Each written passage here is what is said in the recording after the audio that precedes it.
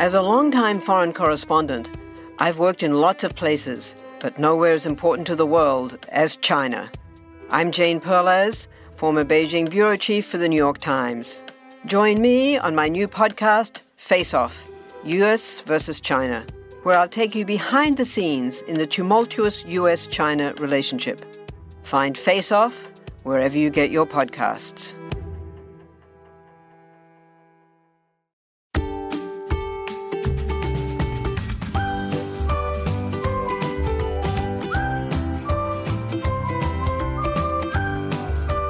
Well, hello again, and welcome back to the Straight A Nursing Podcast. I am Nurse Mo, and as always, super excited that you're here with me today.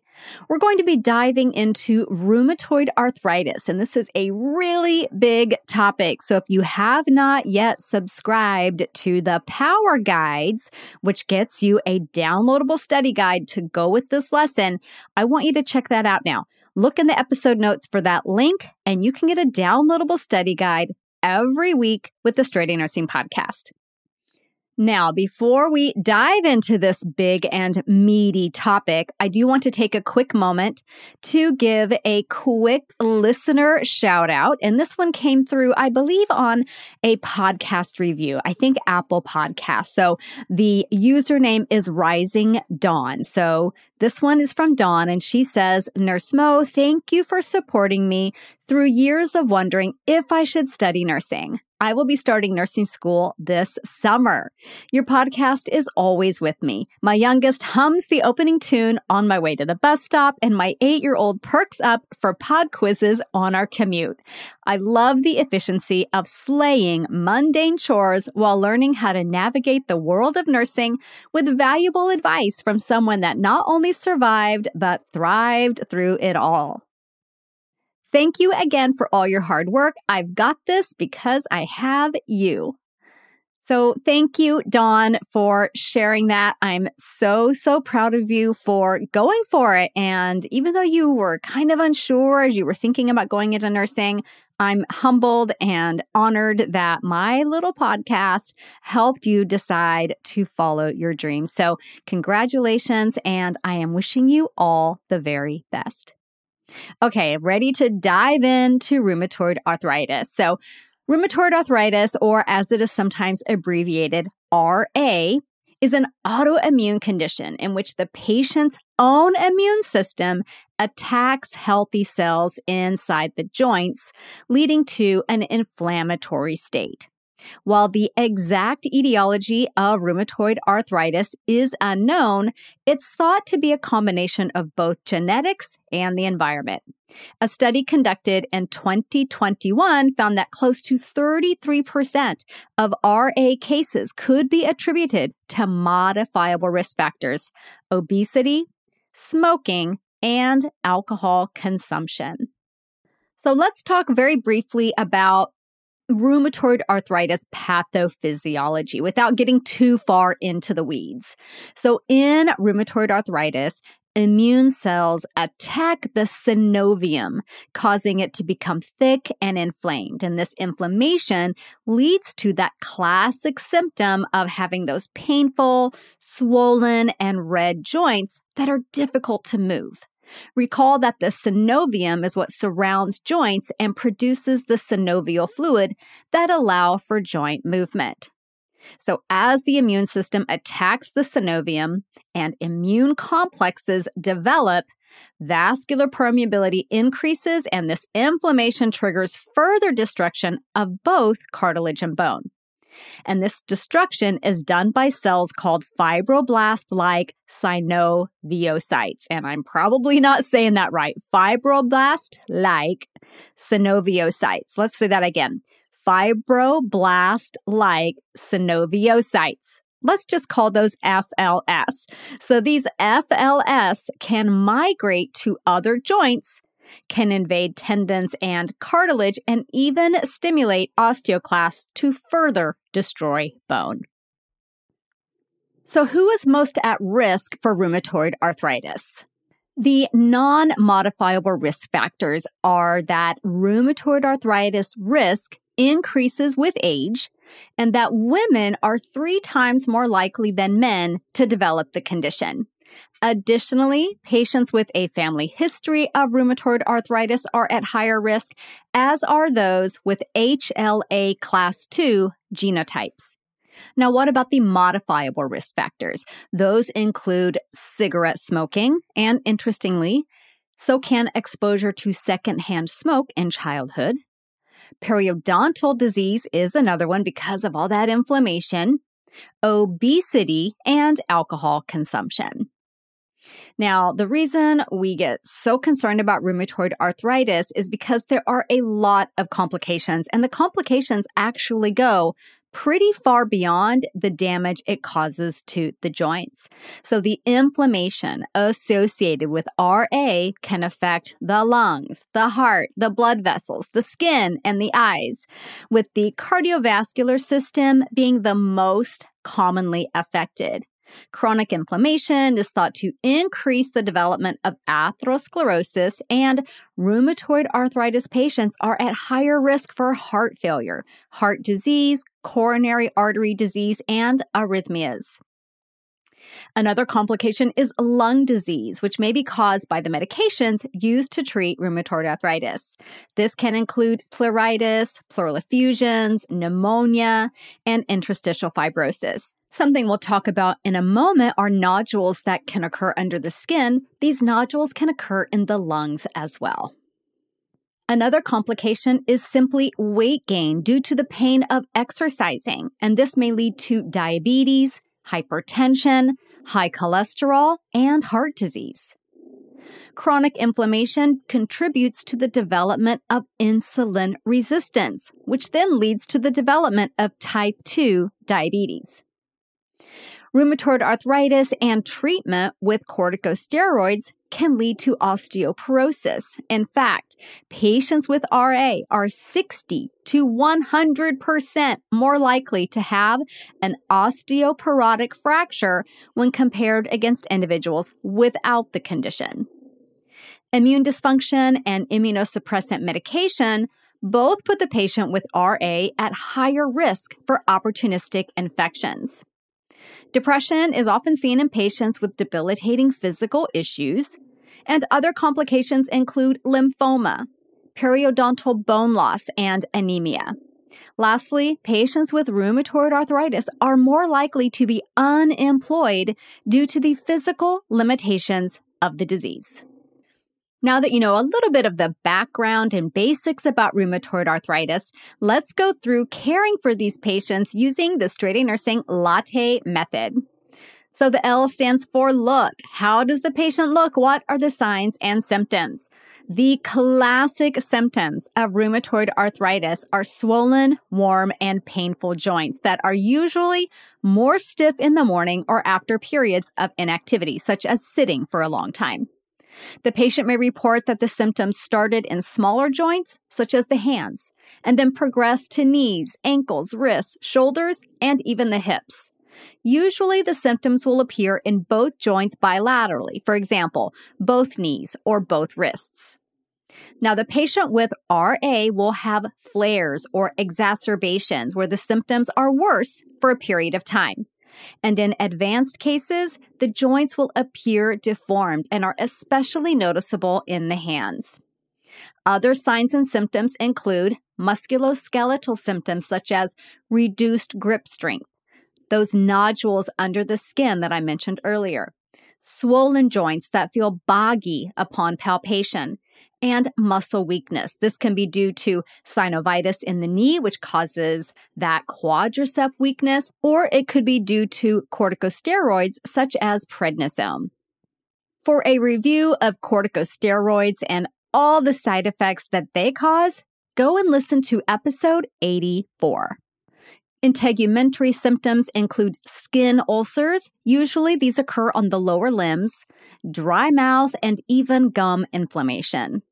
Now, looking at the blood vessels, they can also be affected. Things you might see there are venous stasis, vasculitis, and arterial insufficiency. These can all contribute to the development of skin ulcers.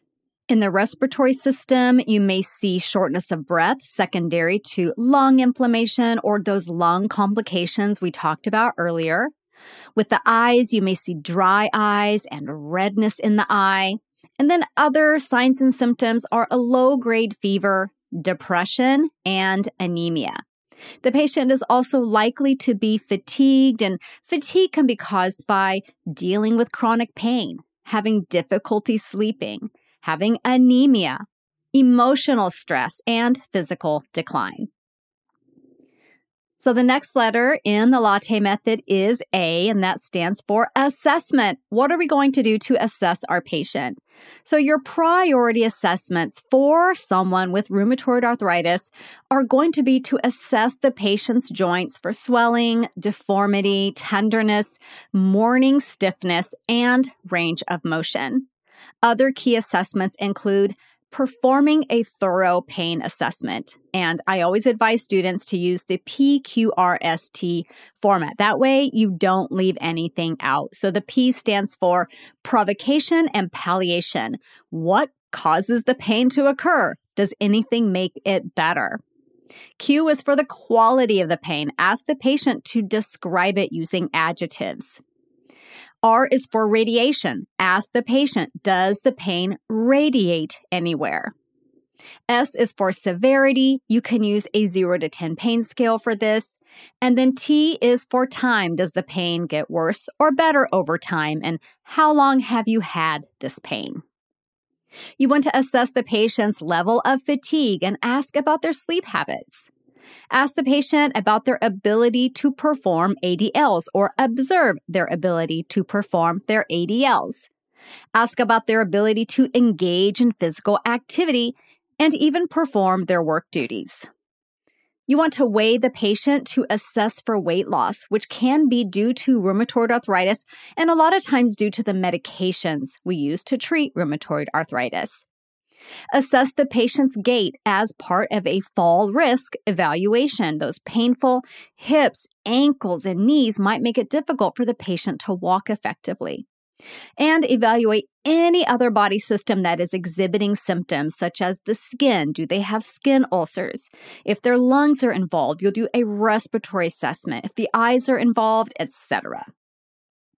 Now, the next letter in the latte method is a T, and that is for tests. What tests are utilized in rheumatoid arthritis? So when rheumatoid arthritis is being diagnosed, you'll notice that there's not like one specific test for RA.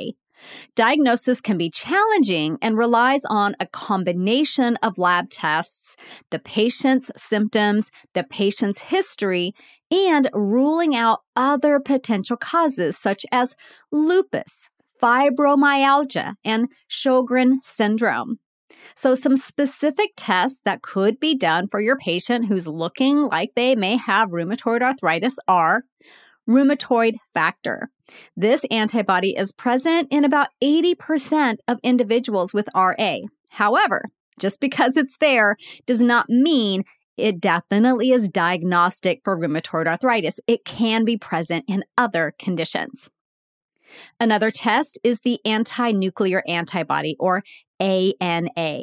Now, a positive ANA is definitely suggestive of rheumatoid arthritis, but on its own is not definitive for diagnosis because other conditions can cause an elevated level. Then there's the erythrocyte sedimentation rate, or ESR. It's going to be elevated in inflammatory states, including RA. C-reactive protein, or CRP, is another blood test that will be elevated in inflammatory states. Anti-citrullinated peptide antibodies, or ACPA. This is a test that is going to be positive in most people who have rheumatoid arthritis, and it can be positive even long before symptoms develop. It is considered to be more sensitive for rheumatoid arthritis than the rheumatoid factor antibody test. A CBC will be done because patients with RA will often have elevated white blood cells during a flare. They may have anemia, like chronic anemia, and possibly also thrombocytosis. Recall that thrombocytosis is an elevated platelet count. Platelets tend to be elevated in cases of inflammation. The patient will also get liver and kidney function tests. These tests are conducted to rule out other causes for the patient's symptoms, and if the patient is being treated with rheumatoid arthritis medications, which we'll talk about in a moment, doses may need to be adjusted based off renal and hepatic function.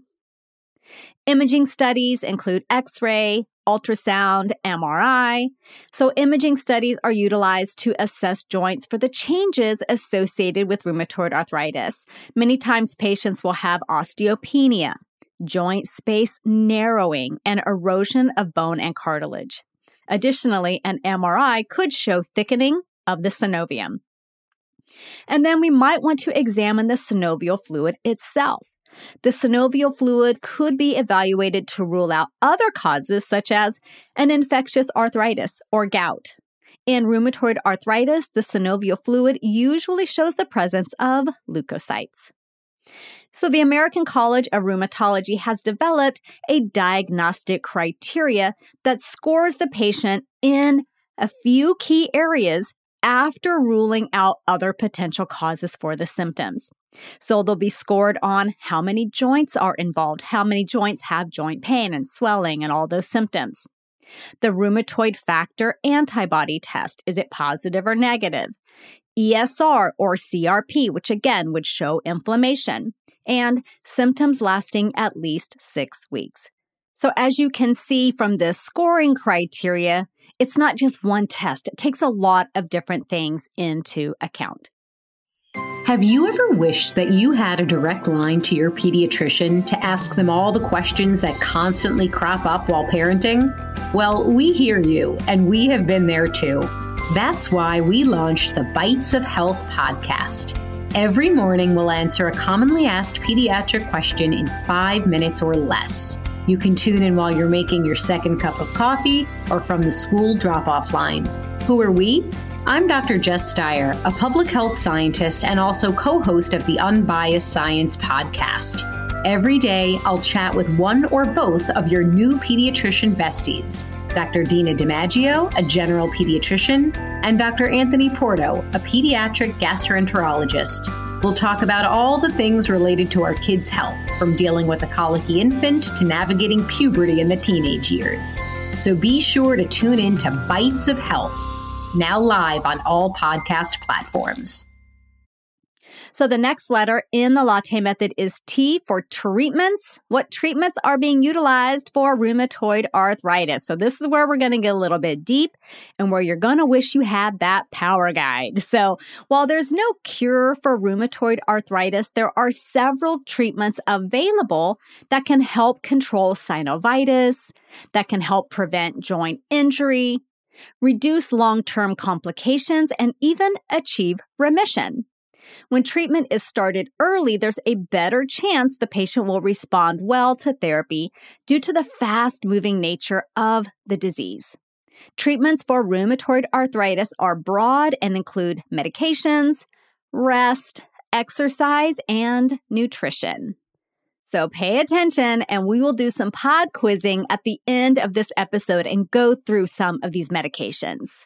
The general therapy for rheumatoid arthritis typically includes the use of a DMARD, which is a disease-modifying anti-rheumatic drug, along with an NSAID or a corticosteroid. So let's first talk about NSAIDs because they're usually what is prescribed first. Non-steroidal anti-inflammatory drugs, or NSAIDs, reduce inflammation while providing analgesia for that joint pain. Again, they're going to typically be started early to control symptoms as it takes several weeks for the patient to respond to DMARD therapy. NSAIDs should be taken with food to minimize gastric upset, and they can increase the risk for bleeding and increase the risk for the development of peptic ulcers. Examples of NSAIDs are ibuprofen, naproxen, and meloxicam. Next, we have corticosteroids. And again, if you want to learn more about corticosteroids, go back and listen to episode 84. Now, corticosteroids are also used along with DMARD therapy and may be used instead of or in coordination with NSAIDs. It depends on how the patient responds. Patients taking corticosteroids should be monitored for adverse effects, including hyperglycemia, hypertension, risk for infection, poor wound healing, and osteoporosis. Corticosteroids are not really intended for long-term use because, as you can see, those side effects are not great, and they should be tapered off as soon as feasible and never, ever, ever, ever stopped abruptly. Examples of corticosteroids are prednisone and methylprednisolone. Now let's get into the mainstay of rheumatoid arthritis treatment, which are DMARDs, disease-modifying anti-rheumatic drugs. So DMARDs are immunosuppressive and immunomodulatory medications that interfere with pathways in the inflammation cascade. Studies show that rheumatoid arthritis is most susceptible to these medications early in the disease, and that response rates tend to decrease over time, which is why it is recommended that DMARD therapy be started early. Note that patients taking DMARDs will be at higher risk for infection due to their immunosuppressive effects. DMARDs can generally be divided into three main categories: non-biologic or traditional DMARDs, biologic DMARDs, and targeted synthetic DMARDs. Some commonly used non-biologic DMARDs, or the conventional or traditional DMARDs, are methotrexate, hydroxychloroquine, sulfasalazine, and leflunomide. And that might be the last time I try to say drug names because they start to get a lot more complicated after this.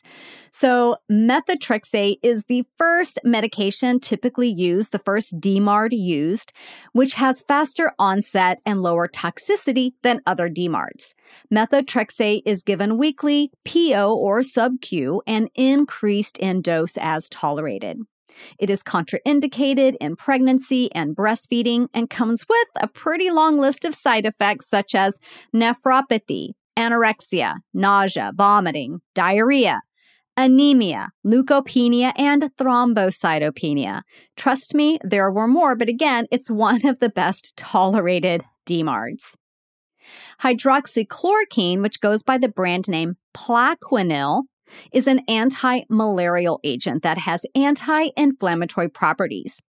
Patients who are getting this medication will receive routine eye exams due to the risk of vision loss and should be monitored for cardiomyopathy and QT prolongation during the initiation of therapy and periodically throughout. Now, sulfasalazine, which goes by the brand name azolfidine, is typically utilized in patients who did not respond to or who cannot tolerate NSAIDs. This medication can cause crystals to form in the urine, so instruct the patient to drink plenty of water. And then the other traditional DMARD I mentioned was leflunomide. It goes by the brand name Areva. Hope I'm saying that right. And leflunomide decreases pain and inflammation to slow progression of the disease and improve physical functioning. Common adverse effects are headache, dizziness, diarrhea, nausea, alopecia, and rash. Now, biologic DMARDs are produced by recombinant DNA technology and are typically used when those conventional DMARDs fail or may be used in combination with something like methotrexate. Some biologic medications target tumor necrosis factor, or TNF, while others target different molecules. Common side effects from these medications include GI upset, fatigue, and headache, though there are many more and vary from one medication to another. Biologic DMARDs are given via infusion, and some are given via sub-Q injection and include a whole bunch of drugs. I'm going to try to say a few of these for you. One is etanercept, which you might recognize from the commercials with the brand name Enbrel. And then all of the others end in the suffix mab. So we have infliximab, adalimumab, rituximab. So if you see a drug that ends in mab, it could be a biologic DMARD. And then we have targeted synthetic DMARDs. These target different pathways than the biologics I just mentioned and are indicated in moderate to severe disease for patients who are not responding to conventional DMARDs. Now, like other medications in this general class, these medications put the patient at high risk for infection, including tuberculosis. These medications are given PO and include medications that end in NIB, N-I-B. One example is tofacitinib. So it ends in N-I-B. So if you see a drug that ends in that suffix, think targeted synthetic DMARD. Because of the many adverse effects of DMARDs, patients should have baseline blood tests done prior to starting therapy to assess for things like anemia, renal function, and hepatic function. They should also have an eye exam conducted if starting on hydroxychloroquine because it can cause damage to the eyes. And they should be screened for tuberculosis as well as hepatitis B and C. In addition, patients starting DMARD therapy should receive all recommended vaccinations prior to starting the medications. Another type of medication used in rheumatoid arthritis are pain medications. During rheumatoid arthritis flares or exacerbations, the patient will likely need something to help with pain. Common pain medications include acetaminophen, tramadol, and a topical solution called capsaicin. Opioids such as oxycodone and hydrocodone may be used in severe cases. And then we have supplements. Supplements may be utilized to help with inflammation and stiffness. Because herbal supplements can interact with many medications, always advise patients to discuss them with their physician before taking. Common supplements used in rheumatoid arthritis include curcumin, which is turmeric, green tea, ginger, and omega-3 fatty acids in the form of fish oil capsules. Another key treatment for rheumatoid arthritis is rest and exercise. Exercise is really important for maintaining a healthy weight, maintaining muscle mass, and even reducing joint pain. Low-impact activities are encouraged, such as swimming, walking, and bicycling. It's also really important that patients balance exercise with rest to reduce fatigue and joint inflammation. And then physical therapy and occupational therapy. These may be utilized as needed to promote functional independence. Now let's talk a bit about some key nursing interventions.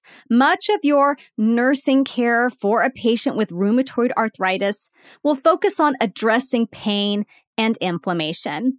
So interventions include providing heat, providing cold for pain relief. Heat tends to help with stiffness, and cold tends to help with inflammation.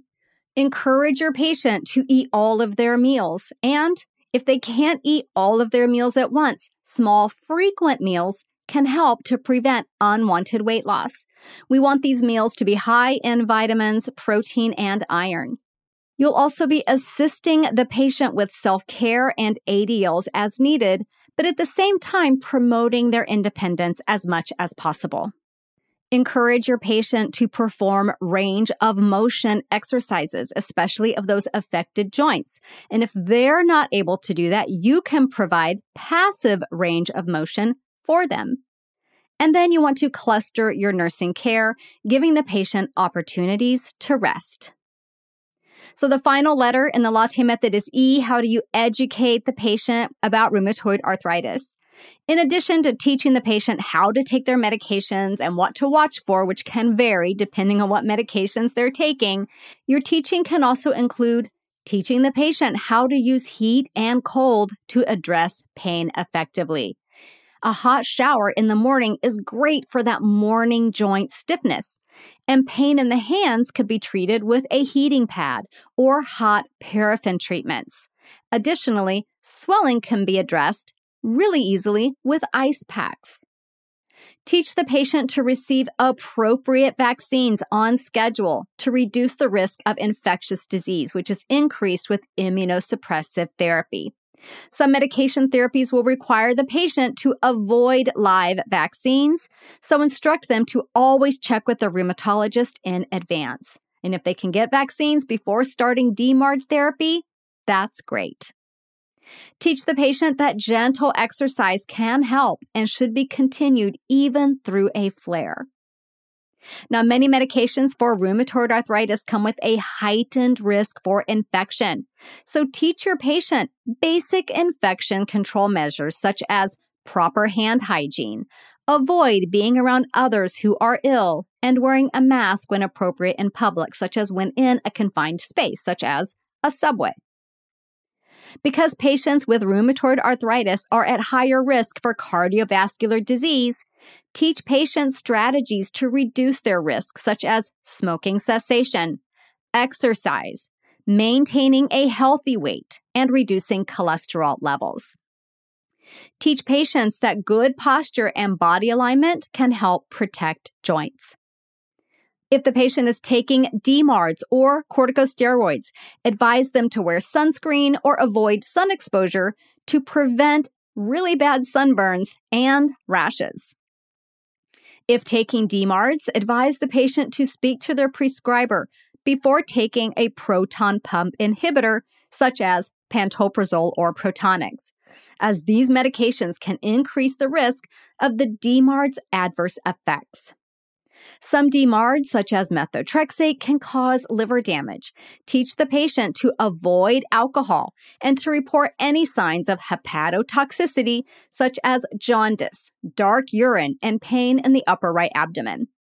You also want to teach the patient who's taking a DMARD that they will get lab tests done routinely to monitor white blood cells, red blood cells, platelets, renal function, and hepatic function. They may also get routine tests to keep an eye on their inflammatory markers, the rheumatoid factor, those things. You also want to teach the patient strategies to protect the small joints, such as maintaining a neutral position when possible, carrying heavier items with the whole hands, with the whole arms, instead of just the fingers, to avoid gripping items for extended period of time, like a steering wheel, and to avoid repetitive movements for long periods of time, such as writing or knitting. And lastly, teach your patients to decrease their modifiable risk factors with smoking cessation, maintaining a healthy weight, avoiding alcohol, and maintaining good dental hygiene. So that is our overview of rheumatoid arthritis. If you want to get all of this information in a succinct, downloadable study guide, I've included a link in the episode notes to Power Guides. So now let's do some pod quizzing. So I'm going to ask a question, give you a little bit of time to say the answer. It's really helpful if you can say it out loud, and then I'll tell you the answer. This is kind of like doing flashcards for your ears. In rheumatoid arthritis, the immune cells attack what part of the joint? The synovium. This is that area, that component that surrounds the joints. And what is the function of the synovium? What does it produce? It produces synovial fluid. Very good. Who is most likely to get rheumatoid arthritis?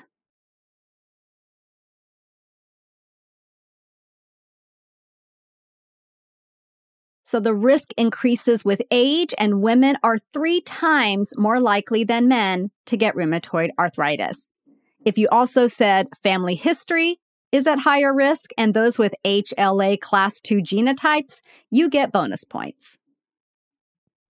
2 of the modifiable risk factors are periodontal disease and obesity. What were the other 2 that I mentioned?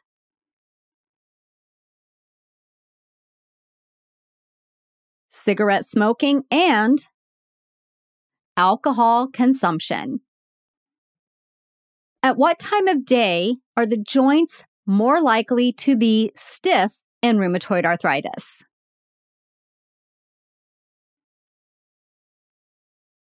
In the morning, and you may have also said after periods of inactivity. Where do the symptoms of rheumatoid arthritis typically start?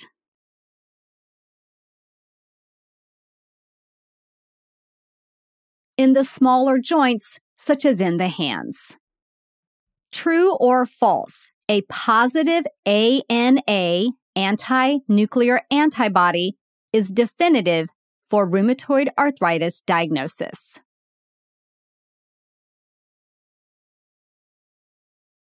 That is false. In and of itself, all on its own, it is not enough to definitively say the patient has rheumatoid arthritis. C-reactive protein is elevated in what kind of state?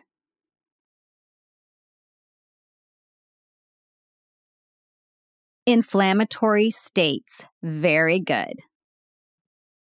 If the synovial fluid is examined in someone with rheumatoid arthritis, what might you see in that synovial fluid?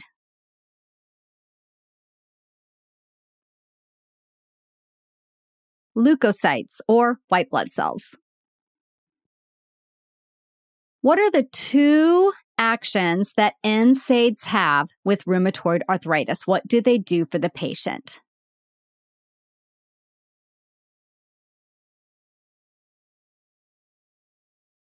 NSAIDs reduce inflammation and provide analgesia for the joint pain. What class of drug is going to put the patient at risk for hyperglycemia, risk for infection, osteoporosis, and poor wound healing?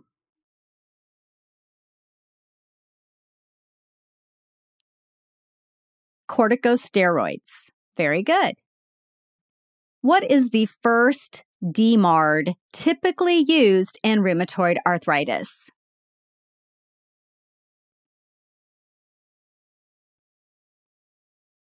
Methotrexate. What medication is used for rheumatoid arthritis and malaria?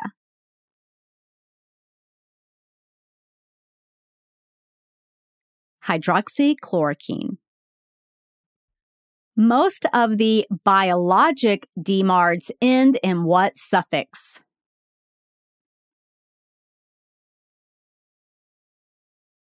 MAB, such as infliximab. The targeted synthetic DMARDs end in what suffix?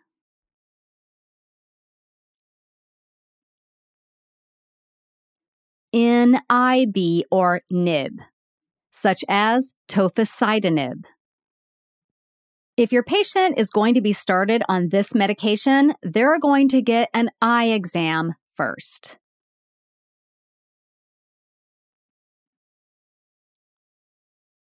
Hydroxychloroquine. Very, very good. And last question, what's going to help with stiffness, heat or cold? Heat. Okay, good job. So you can kind of see how pod quizzing works. So if you like this style of active recall, then I want you to check out Study Sesh. There's about 120 lessons in Study Sesh, and I want to say most of them, at least 90 of them, are full-on pod quizzes about a wide variety of topics. Students use this all throughout nursing school and even to prepare for NCLEX. I've included a link in the episode notes for you to check that out. So I hope I see you back here next week. We're going to be going into the world of maternal newborn with neonatal abstinence syndrome. So I'll see you back here next week for that. Bye for now. This podcast is brought to you by Straight A Nursing.